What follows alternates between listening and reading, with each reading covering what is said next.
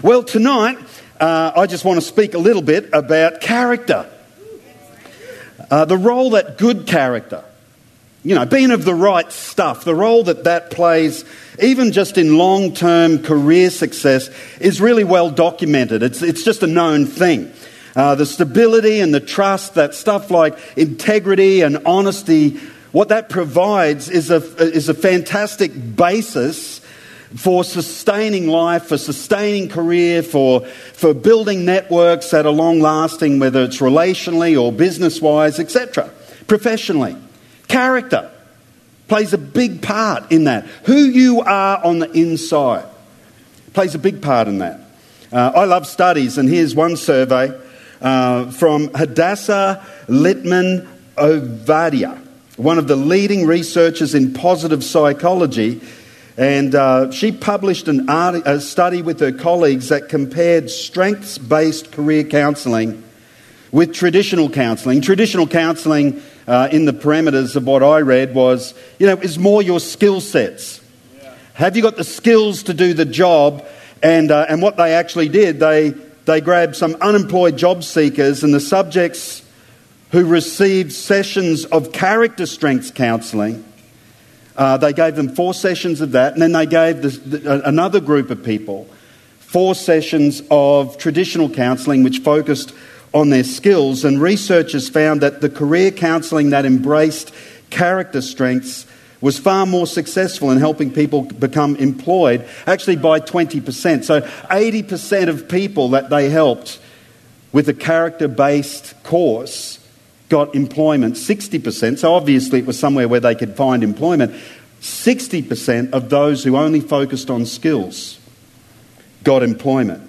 The character counts for a lot in life, not just in church, but just in life. Good character. It does something in your life. It creates something in your world. And I thought I'd ask the question tonight, which is always really, really embarrassing, but what about you? Let's not just talk about the concept, but what about us? Is anyone willing to admit that they've ascended to perfection? We'll allow spouses and close acquaintances to chip in if you put your hand in the air. I'm not sure anyone has. For those of us who are willing to admit it, our biggest problem is that we keep turning up wherever we go. And it's why running away is never the answer. It's why the grass is never greener. It might look greener, but wherever you go, you will turn up soon after. And you will take you with you. And so the quicker we are happy with the person that we take with us, the better. The more that person works with us and for our future and our destiny rather than against it, the better. The quicker we can empower that inner person to fit with the call and purpose and divine destiny that's been put upon us, the better off that we are. And so tonight, I want to talk about being righteous, wise, and humble. And humble too. And I'm just the man to talk about it. Just ask Pastor Sue. Actually, as I said, I grew my beard just to be wise. Ecclesiastes chapter 7 verse 16. This is an interesting book of Ecclesiastes. Has anyone ever tried to journal through it? It's tough, isn't it? And when we went on our break, we just went on our month break, I really felt to journal through Ecclesiastes and really do it in depth. I'm still in there. I've been in there for over a month, and I'm only at chapter 8, doing it verse by verse. And the interesting thing about Ecclesiastes, number one, we need to understand its actual literary context. It is found in the books of poetry in the Bible. That should tell us something about it. It's not necessarily a book of laws or rules. It's not necessarily an inspired biography or a biography like some of the Gospels appear to be. It's poetry. The language, the expression is different. And what it speaks to, the whole theme of Ecclesiastes is the vanity of life, the vanity of human experience outside of God. That there is a limit to where the wisdom of man can carry you. There's a limit to where the understanding, the smarts, there's a limit to where all that can take us. And Solomon's writing about it, or the author of, many modern scholars, they say there's evidences of a later author. It really doesn't matter who wrote it, the truth doesn't change. Yeah. And it's this expression of the human heart, the frustration of human existence if it's not given a greater and higher purpose. So I want to read a verse because there's lots of exasperating statements in this book. Actually, there is some there's contradictions in this book. And I'm not talking with other places in the Bible. I mean, when you're reading it, sometimes it's like it says one thing and 3 lines later it says almost the opposite, and you're like... But actually all of that expresses the frustration of the limit of human knowledge and understanding and perceiving our world. So when you understand the theme of the book, it gives you a bit of an insight into how to read it. And I love this passage that I journaled just earlier this week. It says, "Do not be overly righteous, nor be overly wise. Why should you destroy yourself?" Do not be overly righteous. Do not be overly wise. It's like, what? Isn't that what we're supposed to be? Come on, think about it. Don't just read stuff and go, oh, it's okay, I don't understand, it doesn't matter. Just put it in too hard basket. Whenever you struggle with Scripture, if you're honest and you will struggle with Scripture, whenever you wrestle with Scripture, God will take you down the rabbit hole into something so much deeper that is so transformational. And so that's what we need to do. So this caught my eye because I'm like, what? Aren't these the things we're supposed to be? Some of us are thinking, I'll never be either, man, so it's not really an issue. Righteous, what does it mean? It means, and this is just straight out of the dictionary, not even a Bible definition, but it gives a good reflection that we can understand. Righteous, good, virtuous, upright, decent, ethical, principled, law-abiding, honest, innocent, faultless, honourable, angelic. Don't you love that? Just like my son Reuben. Angelic. And it's like you read that, it's like, well, if that's what righteous... And what he's saying is, be this, be honourable, be all this stuff, but not too much. It's like too much of that will destroy you. Wow, what on earth is he saying? And then he says the same of wisdom. Do not be overly wise. Well, wise, again, simple dictionary definition, is intelligent, clever, knowledgeable, enlightened, astute, sensible, prudent, discerning, perceptive, insightful, expedient, strategic. Wow! Hey, don't you want to be that? And he says, don't be too that. Don't be too that. Don't be too righteous. Don't be too wise. So I thought, well, why not look at what is overly righteous? I wonder what he could mean. So I just sort of did a little bit of thinking. Is that okay? And I want to share my thinking with you. I don't know, maybe he's just saying don't try too hard. Don't be a try-hard when it comes to faith. When it comes to God. When it comes to your own standing before God. Don't be too try-hard. Maybe don't get too religious, because you get too religious, the next thing you'll be is too critical. Everything in the Scripture shows us that. So it made me think of some things. What are some indicators? If you knew you were being overly righteous, here's some things that I've noticed over the years I think fit in the category of being overly righteous. Good Christians don't do this. And they don't do that. Sort of, making up rules about behaviour is maybe starting to verge on overly righteous. And it is so ridiculous because I can remember when I first met Jesus in 1986, the absolute central argument for young people in the body of Christ that was dividing them is we were arguing over whether Christians could listen to music with a beat in it. And people were playing records backwards to hear satanic messages and all kinds of things. You know, and I thought we were safe once we had CDs. It was like, well, it doesn't matter if there's a satanic message backwards because you can't get it out. And now they're printing vinyl again. I mean, maybe vinyl is of the devil. I don't know. But it's like the moment you start saying, well, this is what righteousness is and this is what righteousness isn't, the moment you become an arbitrator, you become a fool. You become foolish. And I don't know how many young Christian people got wounded or whatever and hacked to death by the side of the road by religious zealots who were overly righteous in their own eyes. Hey, come on, it says don't be overly righteous. Don't be overly righteous lest you destroy yourself. Interesting, isn't it? Don't be overly righteous. Trying to be too righteous will only reveal your faults all the more.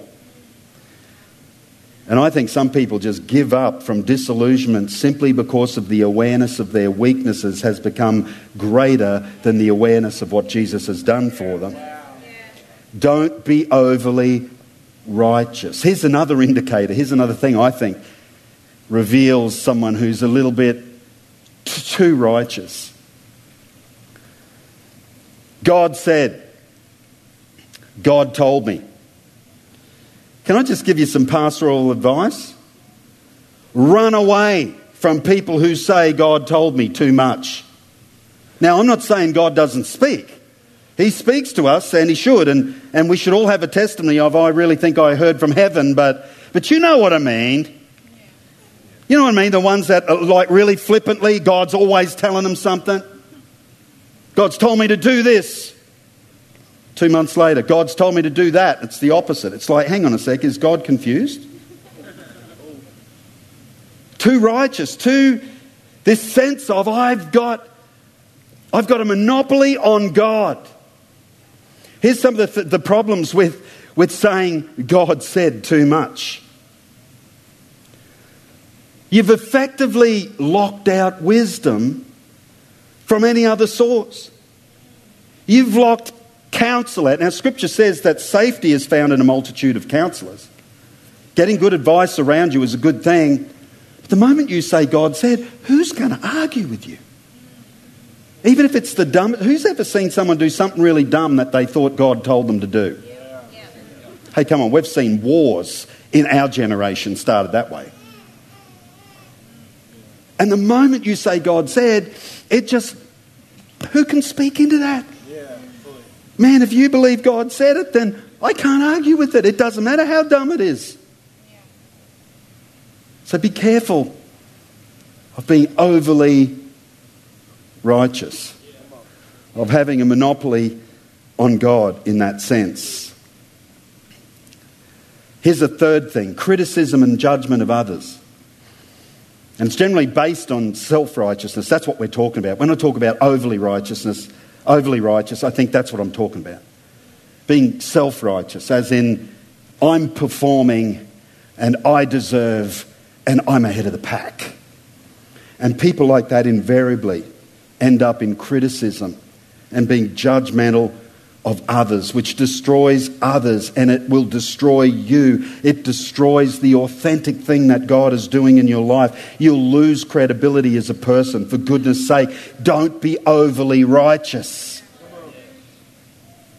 The fact is, Jesus made us righteous. And everything we try and add to that generally ends up in one of these categories. Or there's probably another 10. I don't know. They were just 3 that came pretty simply to the top of my head. Jesus has made us righteous. I love this. This is the gospel. 2 Corinthians chapter 5, verse 21. The Apostle Paul writes, and it's about Jesus, talking about Jesus. He made him who knew no sin to be sin for us, that we might become the righteousness of God in him.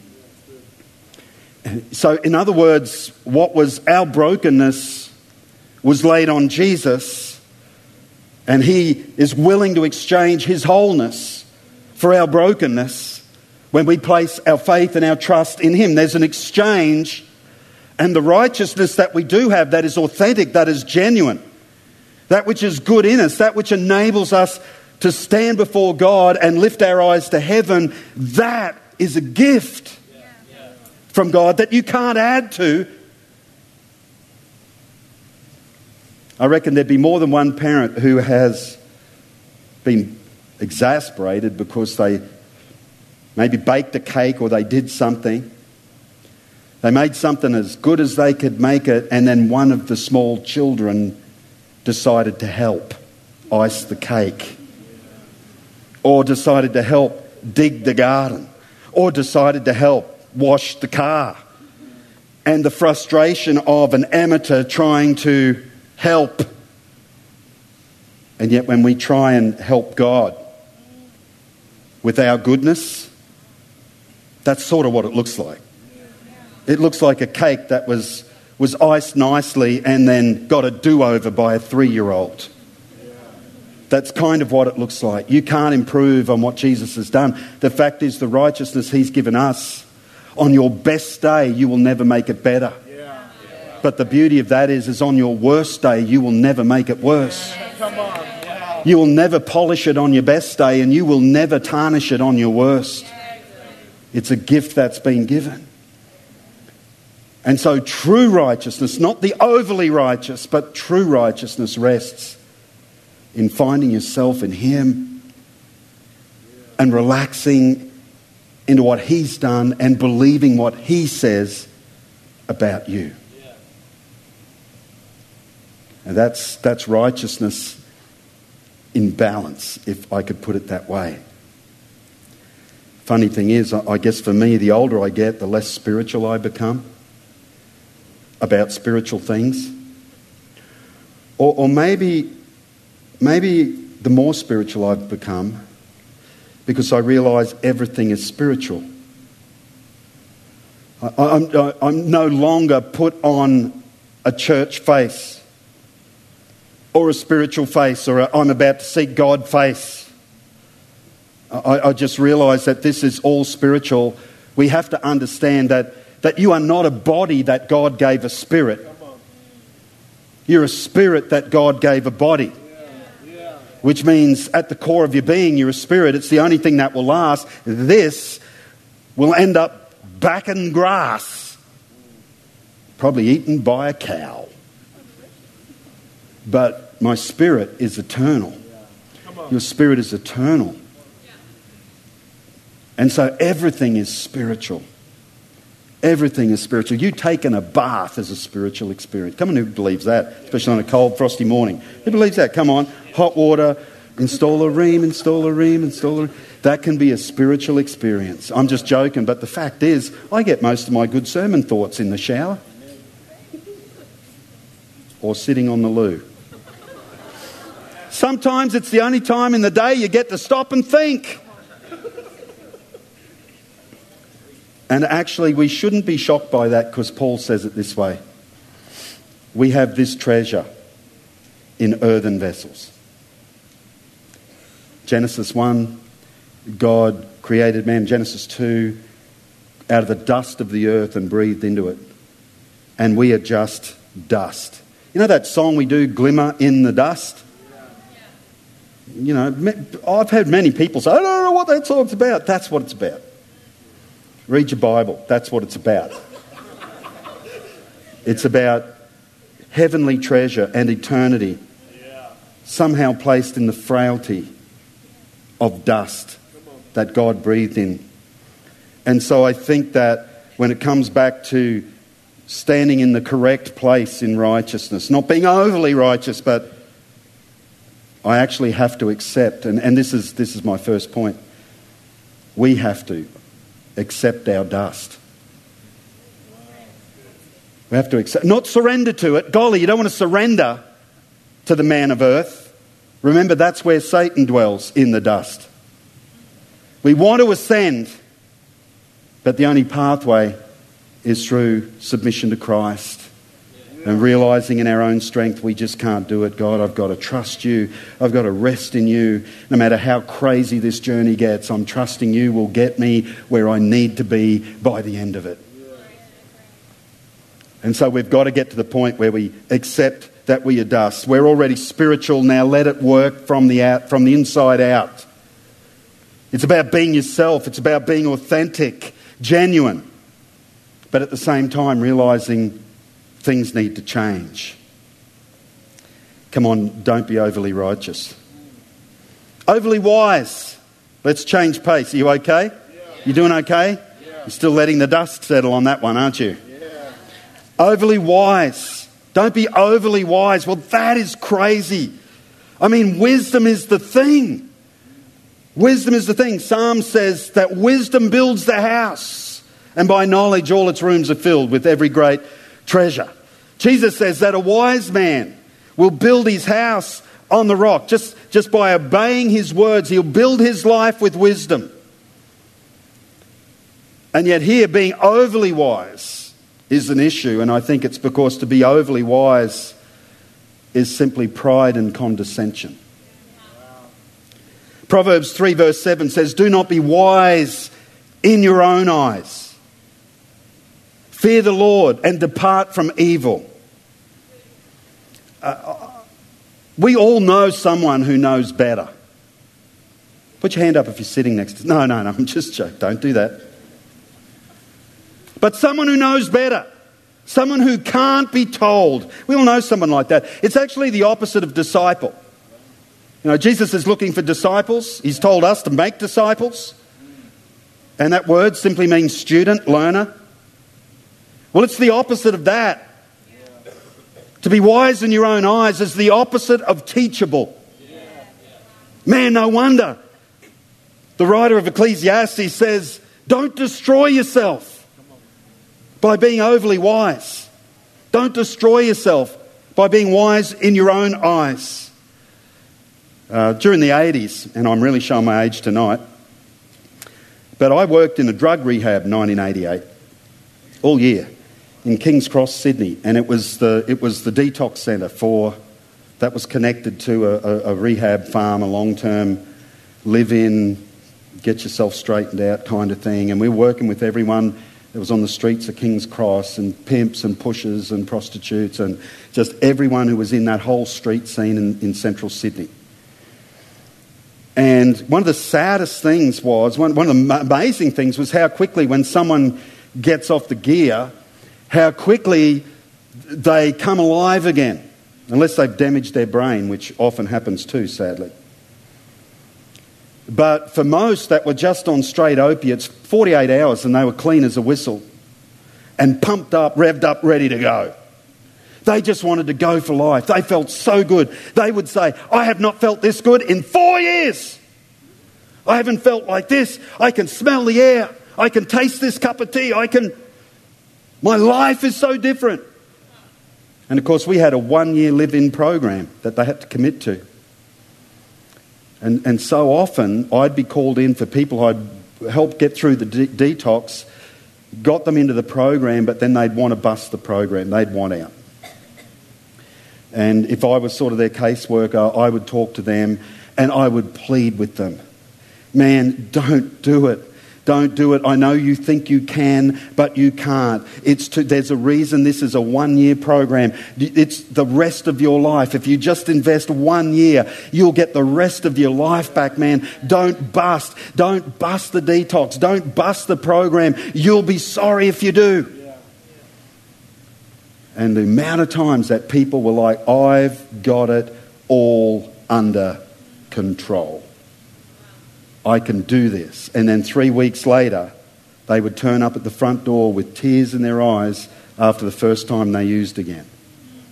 And they'd be back on the merry-go-round. Man, do not be overly wise and therefore destroy your life.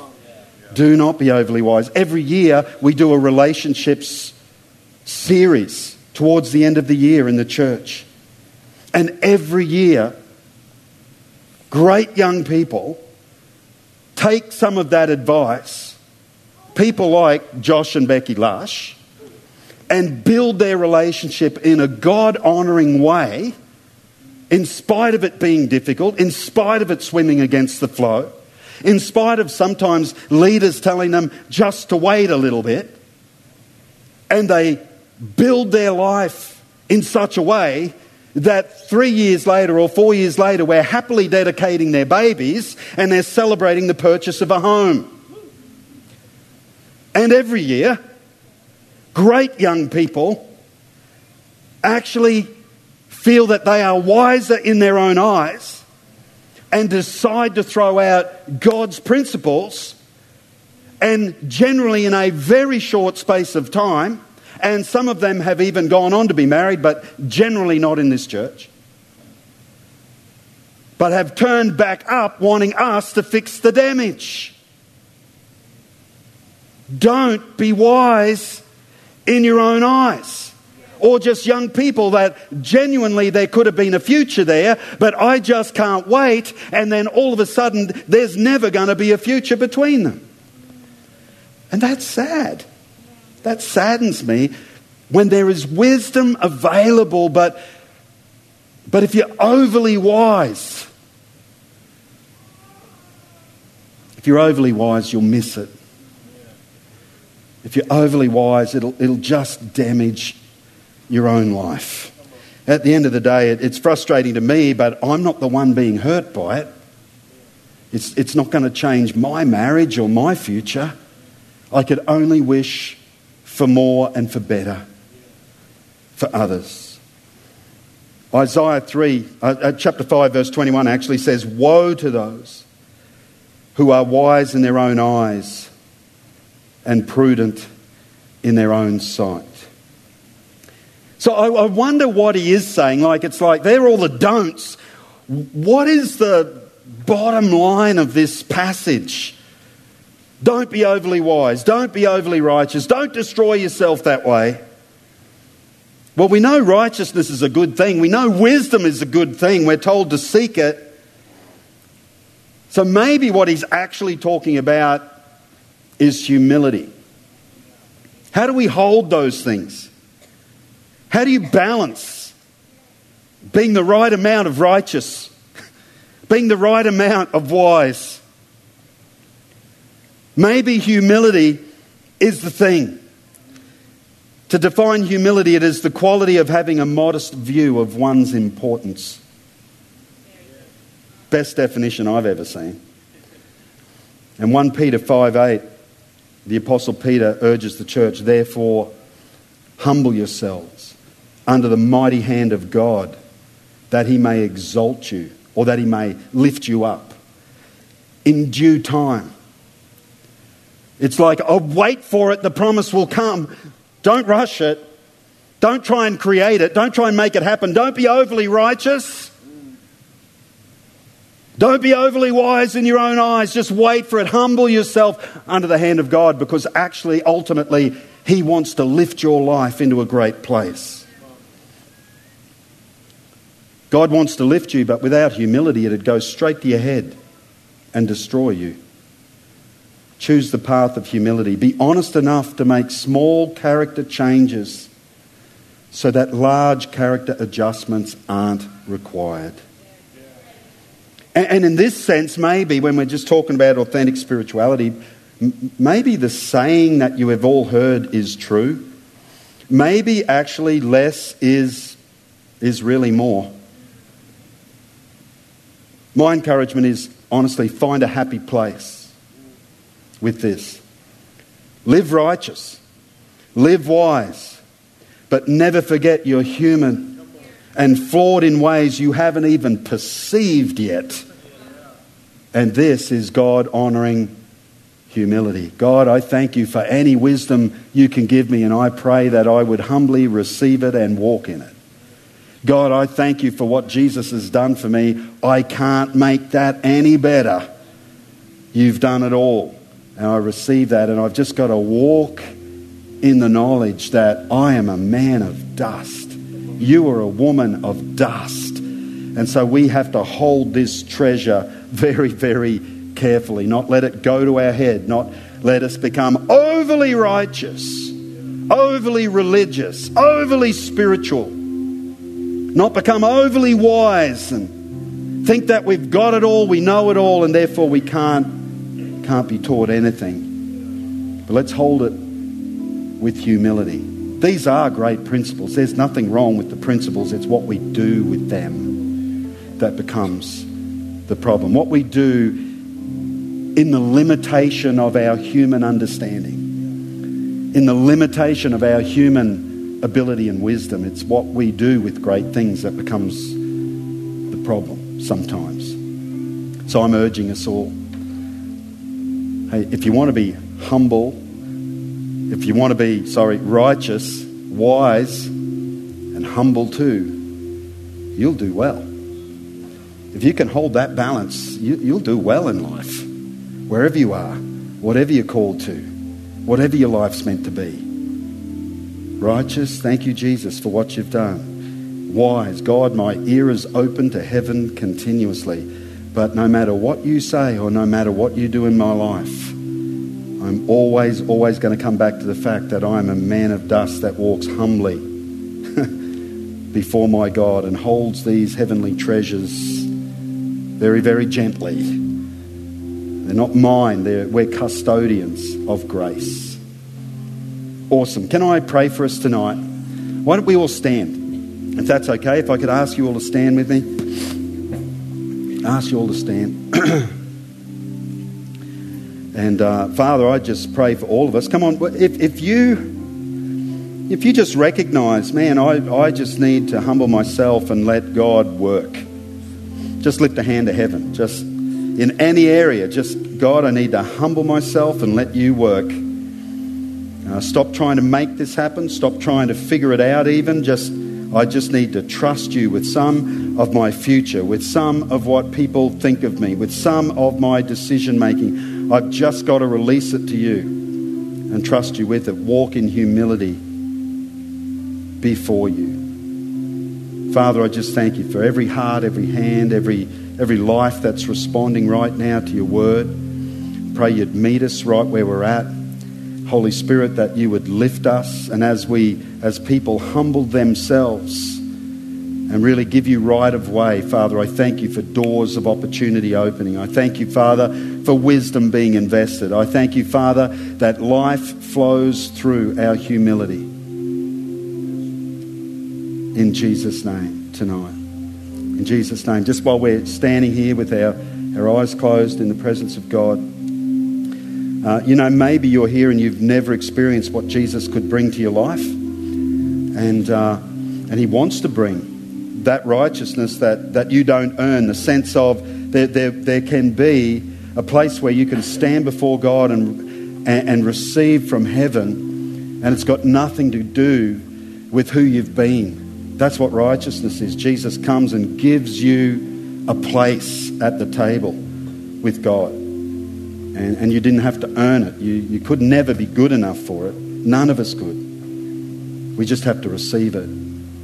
And I just want to give you the opportunity to receive that gift tonight. And you can just reach out to Jesus, just in your own heart, just right where you're standing, right there, right now. I'm not going to embarrass anyone, but just in your own heart, you can open your heart to God. And just while every head's bowed, every eye is closed, just do that business with God in your own heart of hearts. And in a few moments' time, we're going to pray a very simple prayer. It's up on the screen.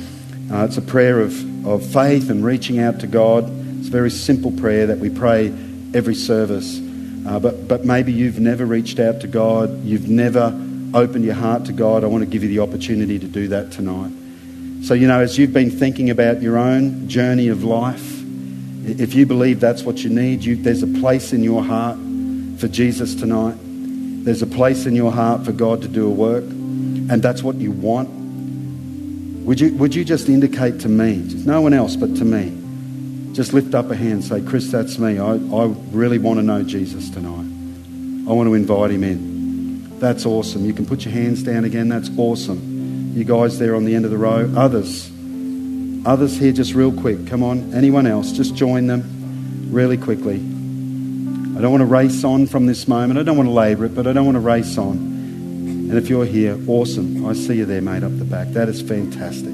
That's a great decision. That's a great decision. Okay, let's pray this prayer together. And if you responded with your hand and indicated to me, Even if you didn't get to that point, but you're like, man, I know I need Jesus. Why don't you just use this prayer? They're just simple words, but they sort of say, they can articulate what is in your heart, that you want Jesus to do something in your life. So we're all going to pray them together, and I invite you to make them your own. Dear Jesus, I believe in you.